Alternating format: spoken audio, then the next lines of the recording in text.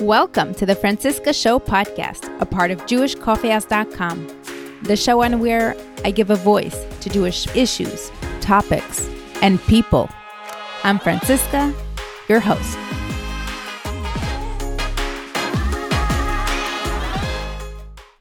Hello to all of you from wherever you're listening from. For those of you who complain I don't release enough podcasts, here is another one, a bonus one this week. I had to wait a long time to come up with this interview and get our guest onto the show. So I'm so excited to be presenting to you today. And I didn't want to wait another day to release this to you. This episode is also a great opportunity for people who need a break from the LGBTQ series. I know it's been getting very heated and it's been a lot for people to process. And here is something else to focus on and listen to and maybe think about supporting and helping people in need while you get ready and prepare for Pesach yourself. One thing I forgot to mention as our partner, so we will be mentioning her again today, Jane Havens. Dreaming about staying at home with your kids and making money on the side? Become a sleep consultant. Sign up to get the free guide to walk you through the steps to become a certified pediatric sleep consultant. And if you sign up for the course, you can use Francisca200 to get $200 off your course. Link is in the show notes. We have so many episodes in the queue waiting to be released for you. However, I am thinking ahead and I would like to put this out there. I would love to have someone on the show talk about caring for an elderly parent or two elderly parents and talk about that experience. You can obviously remain anonymous if you'd like. So if you're interested in sharing your story and talking about the struggles, the difficulties, and the beautiful parts of it, please do reach out. I'd love to feature you on the show. And of course, if this is the first time you're listening to this podcast, you may not know that I, Francisca, am a podcast launch coach and I help people launch their podcasts. So if you or anyone you know is looking for my kind of services, you know how to find me. If you don't know how to access the show notes, please do reach out to me, franciscak@gmail.com, and I will show you how to get into the WhatsApp group to participate in the discussions. I will show you how you can access all the links. And I think we're done with all our announcements. Enjoy the show. Welcome back to the Francisca Show. Today with us, we have someone very special and somebody who is a true hero. Welcome to the show, Ellie Beer, founder of United Hatzalah. It's so great to have you. Great to be in your show. For many, we wanted to do this a long time ago, but unfortunately in this situation, I'm on your show. Well, it's so great to have you finally. For anyone who isn't familiar with your work, with your organization, can you fill us in on what you do and how you got started and how you are one of the most successful fundraisers that I ever met? I'll tell you what I do because this is my life's mission. And more importantly than anything, I make sure to save people every day and saving their lives in a physical way, meaning people who are about to leave this world, getting there on time to an emergency makes a difference.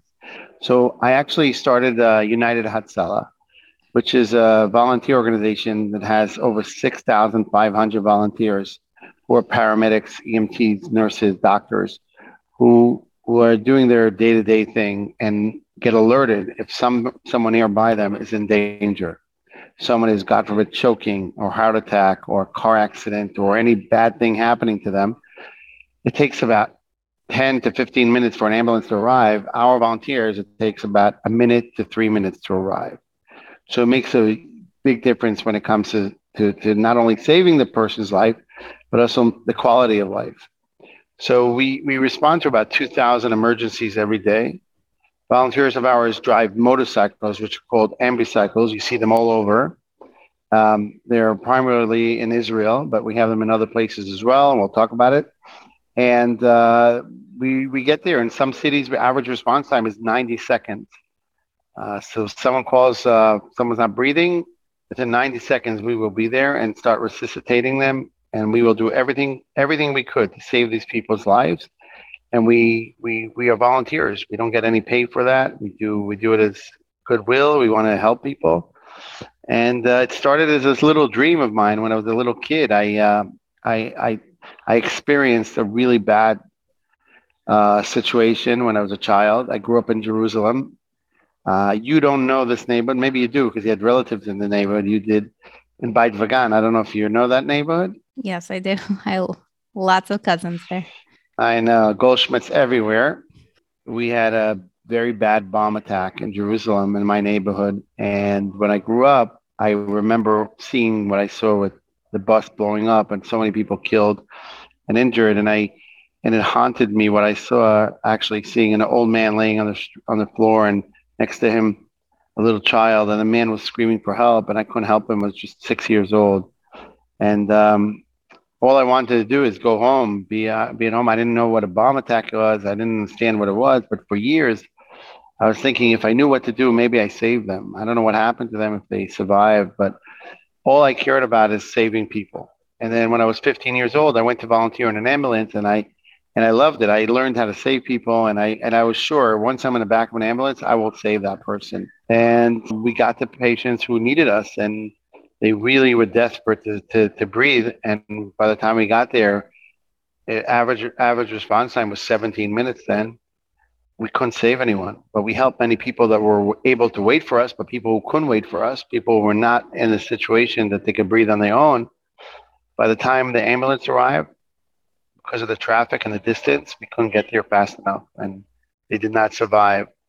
And then what changed my life was an incident with a 7-year-old boy who was having lunch, and his mother gave him a hot dog, and he just was eating, and all of a sudden she turns around and he's completely blue, and she's trying to help him, and he can't breathe, and she calls for an ambulance, and I was in the back of the ambulance when we received that emergency call to respond to.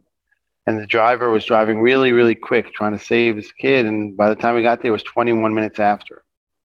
We were the first ones to start CPR on a child, 7 years old. And 21 minutes, the kid was laying there completely blue and cold and not breathing and no pulse, no heartbeat. And all of a sudden, when we started doing CPR, we were crying ourselves. We see a doctor runs into the house. He says he's an emergency room doctor, and he came to help us. And after about 35, 40 minutes of work on this child, the doctor says nothing else we could do, just bring a sheet to cover him.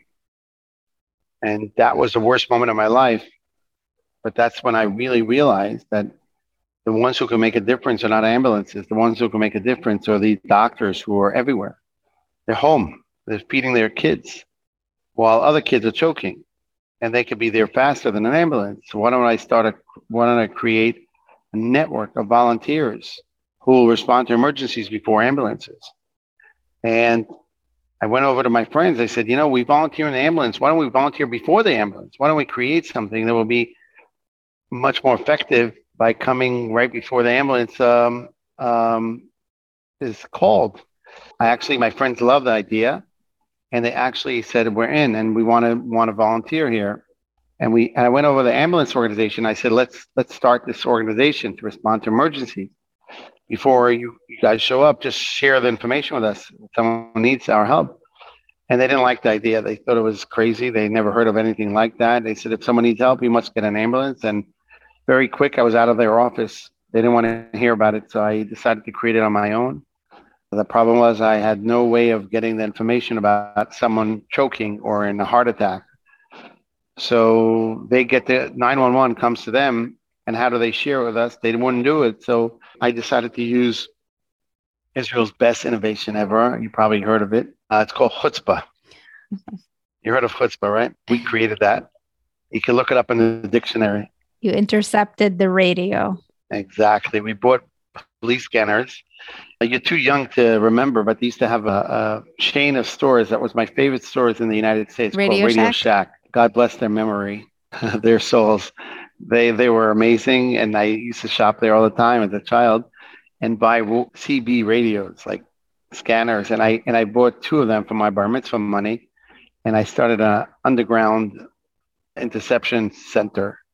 And every emergency they send out, we heard about it because we were listening, and we started responding to these calls. And how old were you when you started? 16 and a half years old. Incredible.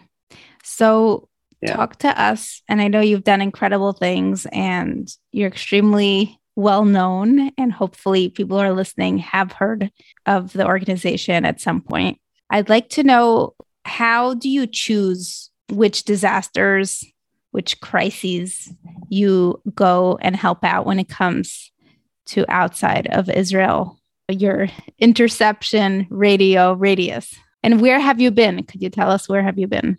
We are focused in Israel, where Israel has so many people don't realize, besides for bomb attacks and wars that we do have once in a while. Just 2 days ago, we had a terrible attack in Beersheba where people were killed. And we have a lot of events or security events that we have to deal with immediately. You can't wait for a second. When someone's bleeding, if you stop their bleeding, you save them. We deal with a lot of emergencies that are not related. We have a lot of babies born every day on the roads, ladies who are giving birth in their cars on the way to the hospital, and they don't get there on time. We end up saving many people. We treat so many people and we save people, but then we have a responsibility as Israelis, as Jews, to be tikkun olam, to do tikkun olam, kiddush Hashem. And every time they have a disaster in the world, we evaluate. We have a team ready. I mean, teams ready all over Israel to go with backpack and leave their home, not only to an emergency nearby, but also overseas.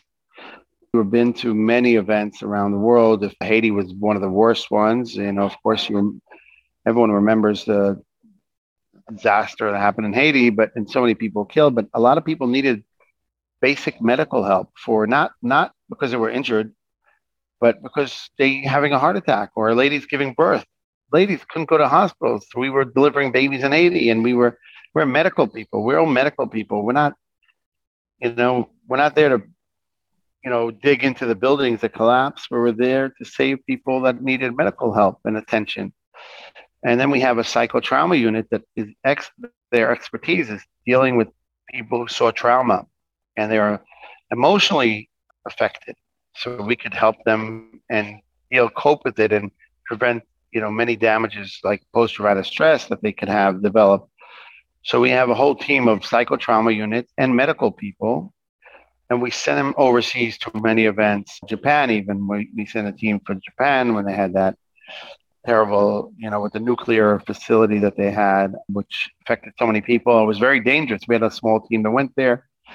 Even Surfside, when Surfside building collapsed, our volunteers were on the plane within a few hours on the way to Miami to help with this psychotrauma event. They have incredible medical people in Miami, but they didn't have the expertise we have in the psychotrauma prevention that we could help. How do you deal with the language barrier, Japan or Haiti, or when it comes to now Ukraine? Well, so that's interesting. It's a great question. I'll tell you the answer. I have a few people who cannot hear, deaf volunteers, who have zero hearing, and we're the only the first organization that actually recruited deaf EMTs into the services. I didn't hear of anyone else. Maybe now there is, but many years ago we did. And I remember the first interview we had with a nice young lady who wanted to join us, and she couldn't hear anything. And she came and she speaks, the sign language. And when we had a hard time dealing with her because we didn't understand her, but she had someone who came with her and explained. So one of the questions we asked her, how would you save someone and treat someone if you can't speak the language? They don't understand you. You don't understand them. You can hear them. So she asked me back a question. It's like the Jewish question. You always answer with a question, right? Yeah. So she asked us the question, how do you treat an Ethiopian who came from Ethiopia? You don't speak their language. They're having a heart attack. So how do you treat them? You don't speak their language. And that after she asked that question, we knew the answer already, because when it comes to saving someone's life, you try improvising, you do your best, body language. Someone says, I'm choking, he does this. He's choking. You don't have to ask him what he was suffering from. Someone's having a heart attack, he puts his hands here. Stomachache, someone's not feeling well. You could actually read someone, not you can't be 100% in everything, but we go to Haiti, we go to these places, we don't speak the language, we realize what these people are suffering and we can help them. And the truth is, in these countries, a lot of it is hugging people. A medical person You see someone coming in from Ukraine now, like what's happening now. We don't speak Russian, Ukrainian. We we just give them a nice, good feeling. They're coming out of the border, and we see, are they okay? Give them a nice hug. Give them something to drink, something hot to drink, something to eat, and then you see something's wrong with these people. You see the color's not good, and you can't speak the language, but then you say, "Could I check you blood pressure?"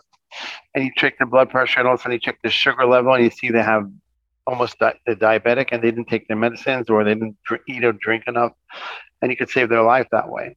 And that's what we're doing without knowing the language. So let me ask you this. I haven't been covering the Ukrainian Russian story at all on the podcast for many different reasons, but can you give us and describe what's going on and what you saw and what your people were dealing with on the ground? Look, I saw many events in my lifetime. I saw terrible events in Israel, like the Bar Bomb attack, and a war and the Meron tragedy where 45 people were killed. Every single one of them, I will never forget the rest of my life. But I think this is one of the worst tragedies of the last 50 years, or maybe 70 years. It's not as worse as my uncles suffered in Europe, of course. You can't compare it. But it's a tragedy that the world are just looking on television and watching. And I said to myself, when I saw it starting, I said, we as United Hatzalah, we have a responsibility to help people. And this is one of the worst human tragedies of our days, of our lifetimes. And I've seen people coming into the border, and I hear the crying of the babies you see them crossing from Ukraine through about a kilometer that they have to walk to Moldova, for instance. And you hear the crying of the babies when they say goodbye to their fathers who cannot leave. And the mother takes the 2 or 3 kids they have, and they take a little bag, and that's all they have. They pack up this little bag, and they cross through the border, and you see that. And it reminds me the stories I heard from my father, what happened in Europe. And my father was very involved with raising money to save Jewish people in the Holocaust. Now, I don't compare this to the Holocaust because nothing can be compared to the Holocaust. But this is a tragedy that millions of people are suffering from. And Jews are suffering a lot because this is not the first time. I saw an old man, 90 years old. His name is Misha, crossing the border. I didn't know Misha. I didn't know who he was. I saw a man. Looked like he's collapsing. I went to catch him before he falls, and this man was on the road for 2.5 days. He's a 90-year-old man. I didn't know who he is, what he is, and I didn't speak the language. And I had a suspicion he's maybe Jewish because he looked a little. I'm Jewish, so I know how to recognize another Jew, more or less. The Judar? I have a Judar, yeah.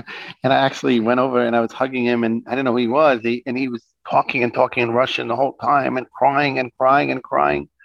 And I'm wearing the Israeli flag, and I'm wearing the Hatzalah jacket and everything, and he's just crying and crying. And I'm trying to say, and then I said to him, I bent down to him, and I said to him, I don't know Yiddish, but I know a little.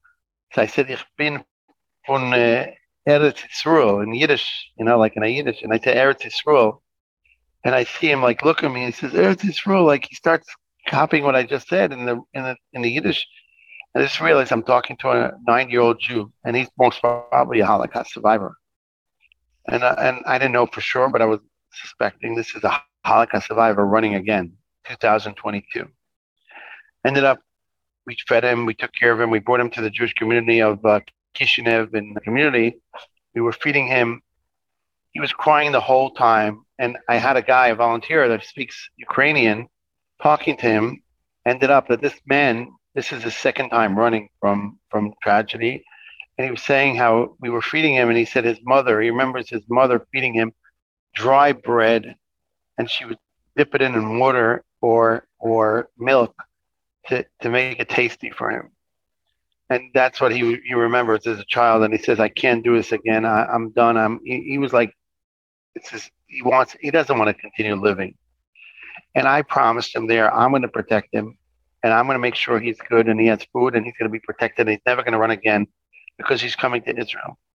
And I right away told my guys, we're going to get planes to fly these people to Israel. These people are going through such a tragedy. Running, everyone who runs out of their home is a tragedy. I don't care what it is, who it is. It's a tragedy for everyone. We saw it in Syria. We saw it in other places. People just fleeing their homes. They're never going to see their homes again. They leaving with, they build a property, they build a business, they build everything, and all of a sudden they're running away. And this person ran away the second time, and this Misha, made me decide that United Hatzalah will save as much people as we could in this catastrophe. And now Misha is in Israel. He's in Yerushalayim in a hotel that the Jewish agency put him in, and the Sochnut put him in, and he's there, and he's a Oleh Hadash in Israel. This guy was never in Israel. Misha told he was so scared to fly in a plane that we need a psychologist to talk to him who speaks Russian because he thought the crane he was so scared of going on a plane.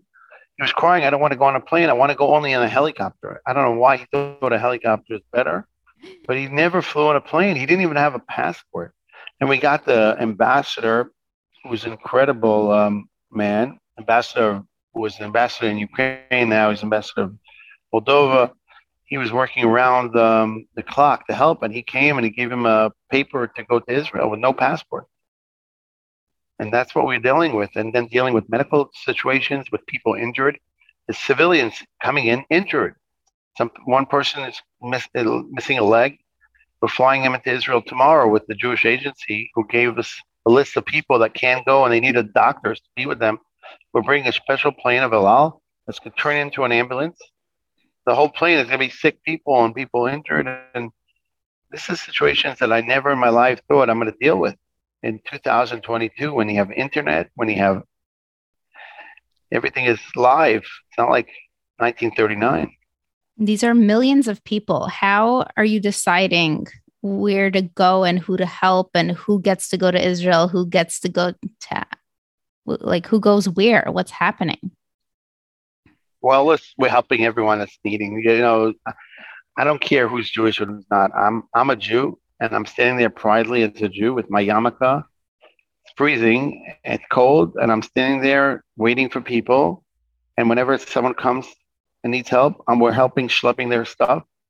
I'm a medic for many years. I'm used to saving people on CPR, but also seeing someone and giving them a hug when they walk into a strange country and taking their luggage from them and helping them to the bus is a mitzvah.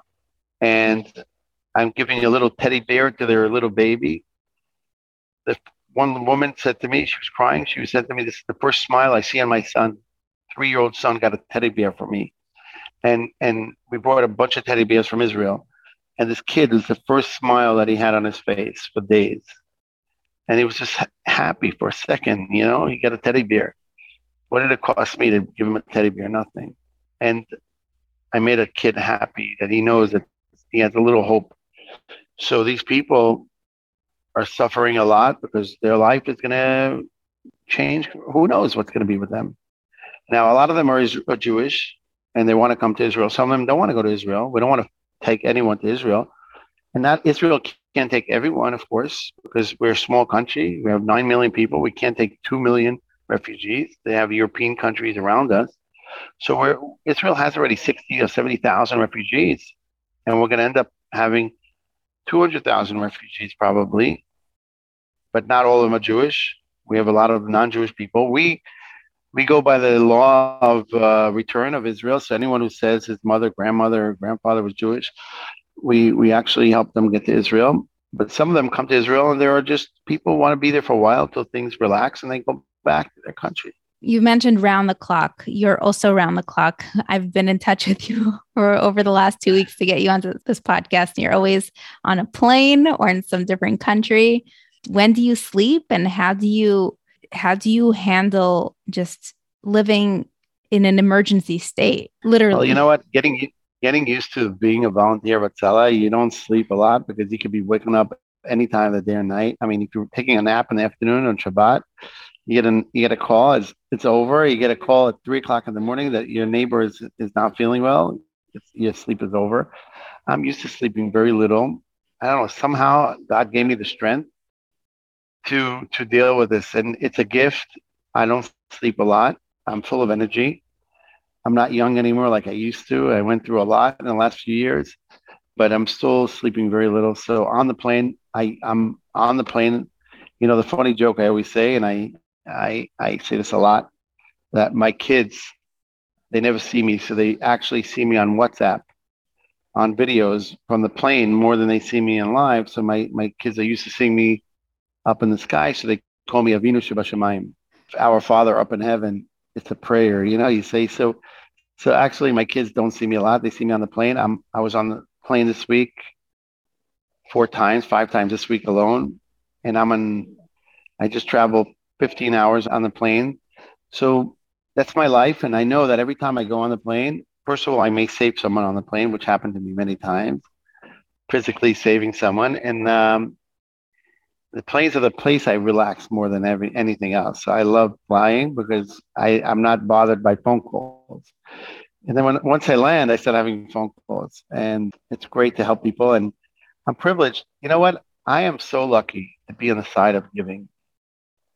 I am so lucky, and I think anyone who gives, anyone who's involved with something and helping, and anyone who's donating or anyone who's giving is the luckiest person in the world. Well, I was just discussing the fact that I'm having you on the podcast, and someone said, ask him about his family balance life. I said, I don't think there is any balance over there. I think it's pure sacrifice. And then I said, because it's a man, it's like anytime a man is involved in the household duties or activities, it's like, wow, you're so lucky you have a husband who's present at home. But since this did come up today, I would like to address, what is it like for your wife, for your children? I'll tell you, I don't know I don't know if you know this, but I was married before I married my wife, Kitty. I was married to United Hatzalah before I married her. So she knew she comes second. She married me when I was married already to United Hatzalah. Mm-hmm. So she actually knew what she's coming into. She can't complain. So we got married when we were 19. She was 18. And she was my next door neighbor. And we had an incredible relationship, but, grew up religious.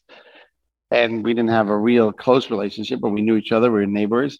So she saw me in ambulances, driving day and night in ambulances. It's 16, 17, 18, 19, right? So when she joined in, my kids used to see me run out to emergencies all the time. My kids saw me go out on Pesach to bomb attack in Netanya and not coming back till the next day during Pesach, Passover, Seder. And they saw me. My kids grew up with a father who could be called out any time. And they knew that if I disappear, it's for a good reason. I don't go to smoke cigarettes with my friends. I don't go to play poker with my friends. I go to save someone. So my kids actually looked at me and they admired me very, very much. And not only that it didn't affect them, they really were turned into it. And all my children are now volunteers of United Hatzalah. Not only that, I'll just say that I have 5 beautiful kids that I love very much. 3 of them are EMTs and responding. One of them is becoming a nurse soon. Abigail, my oldest. She met her husband, Abigail, while she was trying to save a child who was hit by a car. He was also a volunteer of ours, actually trained in Ukraine. We have a Ukraine United Hatzalah, so he was trained in Ukraine and moved to Israel. And my daughter was doing CPR with him on a child who did not survive, but they ended up dating because he felt bad for her because she was crying. He offered her coffee. That coffee was very dangerous because ended up she dated him more and got married to him. He's a wonderful young man, Aaron.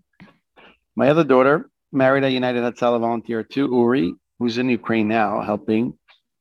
And my third daughter is actually the only one who didn't marry a Hatzalah volunteer, but he's jealous. He wants to be one. And my wife, Gitti, is a volunteer of United Hatzalah for the last 10 years. And she was always jealous, me leaving the house, leaving her with the guests and dishes and running out to save someone on Shabbat dinner. So she was stuck with the guest and the dishes, and I went to save someone. So now she runs out and leaves me with the dishes if I'm ever home. And we have an incredible life because everyone is so happy. Because every day we sit down and around the table and everyone tells a story. Oh, I treated this. My daughter always delivers babies everywhere. And it's just incredible. We have, a house of chesed. What could be better? I know you have been personally affected by COVID and you almost lost your life.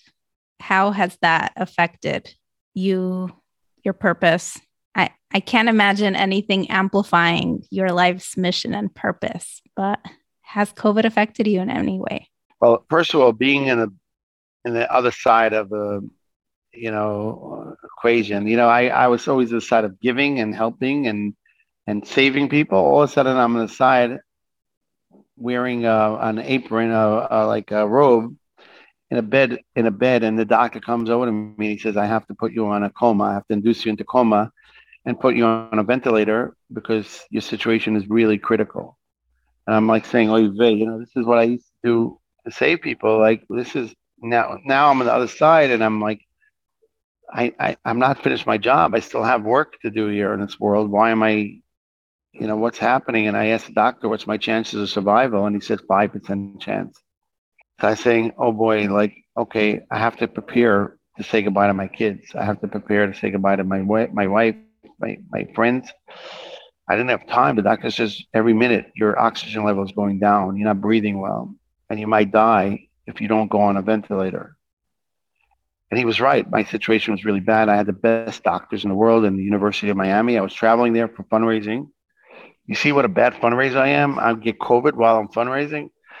And this was like in the beginning of the whole COVID situation. And I couldn't believe I'm dying. And I had to say goodbye to everyone. My kids were crying. It was Shabbat dinner in Israel, and I was in Miami. They couldn't visit me. And I said, I'm going to die all alone here. And then I sent out a video to all the people I know. I said to my friends, please continue supporting United Hatzalah, even if I don't survive this. First of all, pray for me and do good deeds for me, and support organizations. Do good. That's the only way to save this world. Because the world looked like it's over. I actually thought the world's going to finish. Like we're not going to have a continuation. Like this is the Mabul. This is it.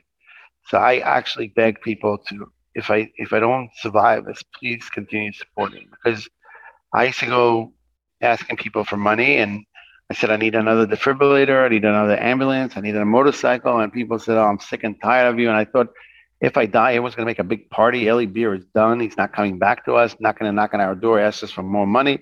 So I asked them in advance, if I don't come back to you, you better support us, or else I'm going to hunt you from up there. And thank God, a month later, I woke up, and it was the best feeling in the world to wake up and to see I'm still alive, because I didn't believe I'll ever come back. But it was a very hard waking up. It was very, very hard. And I went through some very difficult days of illusions, and I thought I was kidnapped in the beginning. For a few days, I didn't even know if I'll ever come back to myself. It's incredible.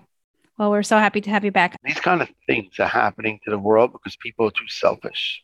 People only think about themselves. And I think if the world, like, people should be rich, people should make a lot of money, but should always remember the part of the world that they have to take care of. You have a responsibility, if you have money in this world, or even if you don't have money in this world, to keep this world a better place. Every single person of us. And I was worried that this bad situation we having with COVID, and so many people were dying then, because we're not behaving like we're supposed to. And we should care about the world. And look what happened in China. It started in China. We all know that. Yeah. I don't know if after saying this, I'll be invited to China again, but it started there. And I think if people cared more and about the environment and other things, and this world would not have all these kind of things. And I think giving charity and doing good in the world protects this world. And that's what I actually believe in. And it doesn't matter if you're Jewish or non-Jewish or Arab or Muslim. I have a lot of Muslim volunteers. You know that. I have a lot of Arab volunteers in United Hatzalah. You don't see many organizations, or I don't think you see any organizations that you have ultra religious people, Haredi people, Satmar Hasidim, or settlers from the mountains of the Shomron, together with secular Jews who are totally left, maybe, and don't eat kosher, together with an Arab who's Muslim and prays 5 times a day in one organization, and they respect each other so much, and they learn to know each other so much, and they do together everything possible to save each other's life.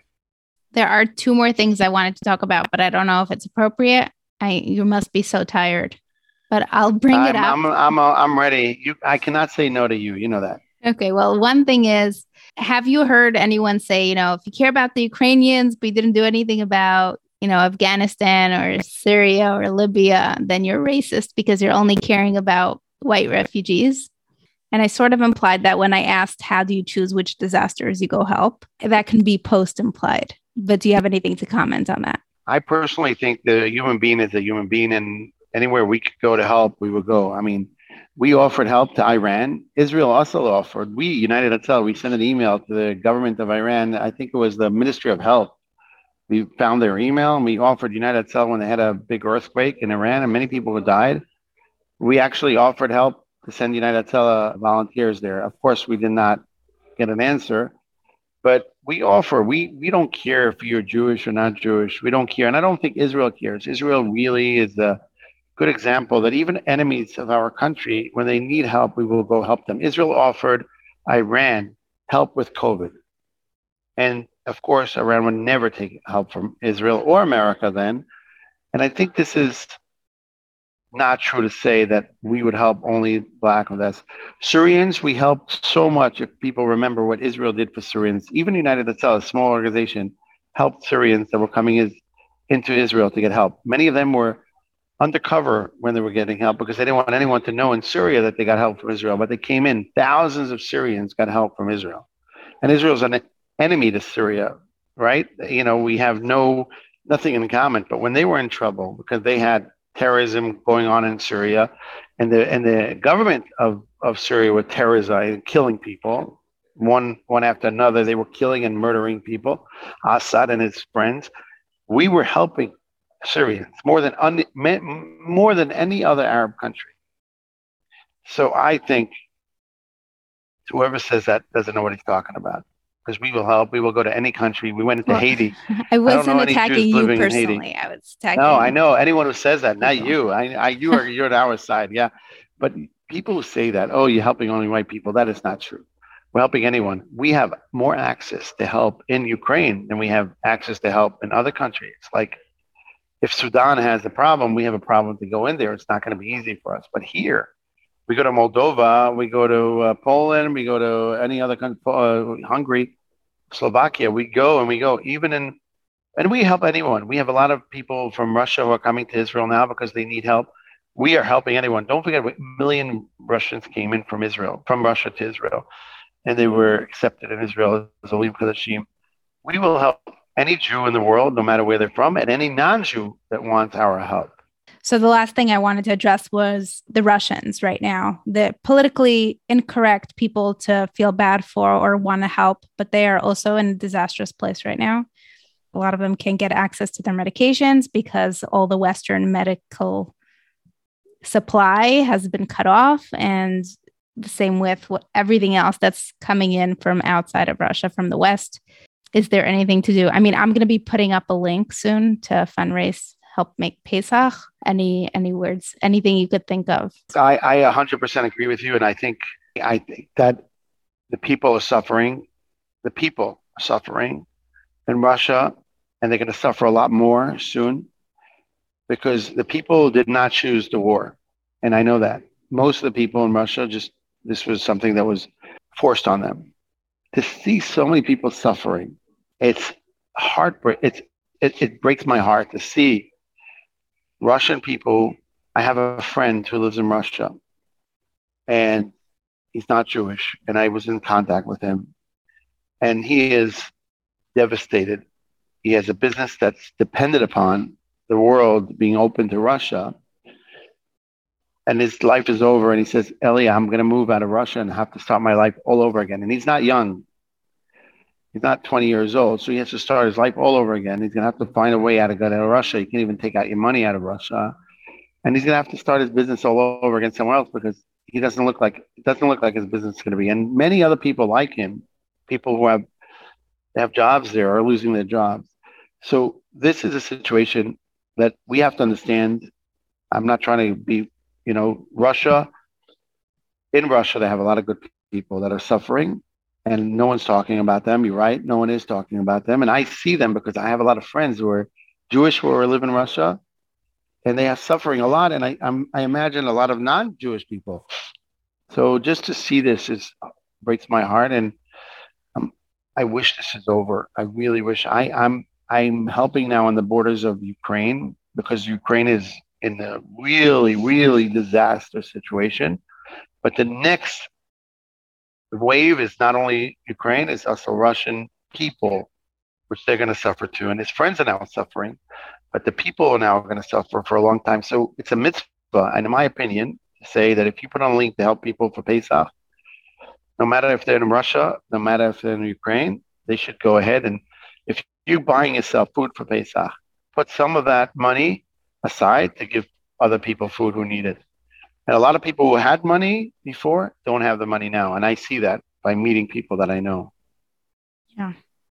It's an awful place to be comparing different horrible tragedies in people's lives. So sending love and prayers to everyone suffering right now and who needs it. Thank you so much, Ellie, for coming on the show. Sacrificing your sleep for us. I want to say something that it's like really incredible to speak to you. And really, I want to say thank you to all the volunteers who are putting their lives. And I say, talking to donors, and I spoke to big donors who give money. Let's say a donor gave $100,000. He's a billionaire and he gave $100,000. That's great. But a volunteer who takes off his job for a month now, and he's earning hardly enough money to make a living, and he takes off a month off work to go to help there, he's our biggest donor, or she's our biggest donor. And we have volunteers like that who are there now on the borders. And we have a lot of great people like other organizations. I could just say the JDC, Jewish Distribution Organization, who is there, and the Sochnut, the Jewish Agency, and all the federations in America are helping, and many other great organizations are there. I'm not going to mention everyone, hospitals or anything. Do everything possible to help, because this is not a regular situation. We highly recommend everyone to go donate to United Hatzalah. We're going to link your link as well. Any final words? I would say this: support any organization, but United Hatzalah's website is easy, israelrescue.org. You'll see the campaign. We have israelrescue.org, and just learn more about what we're doing, and you can support that and support some life-saving there, and support any link that you offer. I trust your judgment. An important thing to mention in this time. Hatzalah on everything you do. Thank you. You too. Continue the great work you do. Thank you. Thanks for sticking around until the end. I hope this episode resonated with you and you enjoyed it as much as I did. Please donate to United Hatzalah, as well as the link that I posted in the show notes to help our community in Moscow, one of the many communities, make Pesach. If you like this podcast, you probably will enjoy other podcasts on jewishcoffeehouse.com. So make sure to go check them out on jewishcoffeehouse.com. I am a podcast launch coach, but I also help existing podcasters grow, optimize, and monetize their podcasts. I'm so excited for next week's episode, which is our final episode for this specific series. Maybe we will extend it in the future, but for now, it's going to be the final episode. I'm so excited to release it to you next week. So keep the discussion going on the WhatsApp group. Join the group if you haven't yet. If you left, it's okay. We'll have you back when you feel ready to rejoin. And as always, thank you for providing the safe space to talk about topics that are unspoken, undiscussed, and need more awareness and education around. Thank you for joining in this mission. I hope you have a wonderful week. See you next time.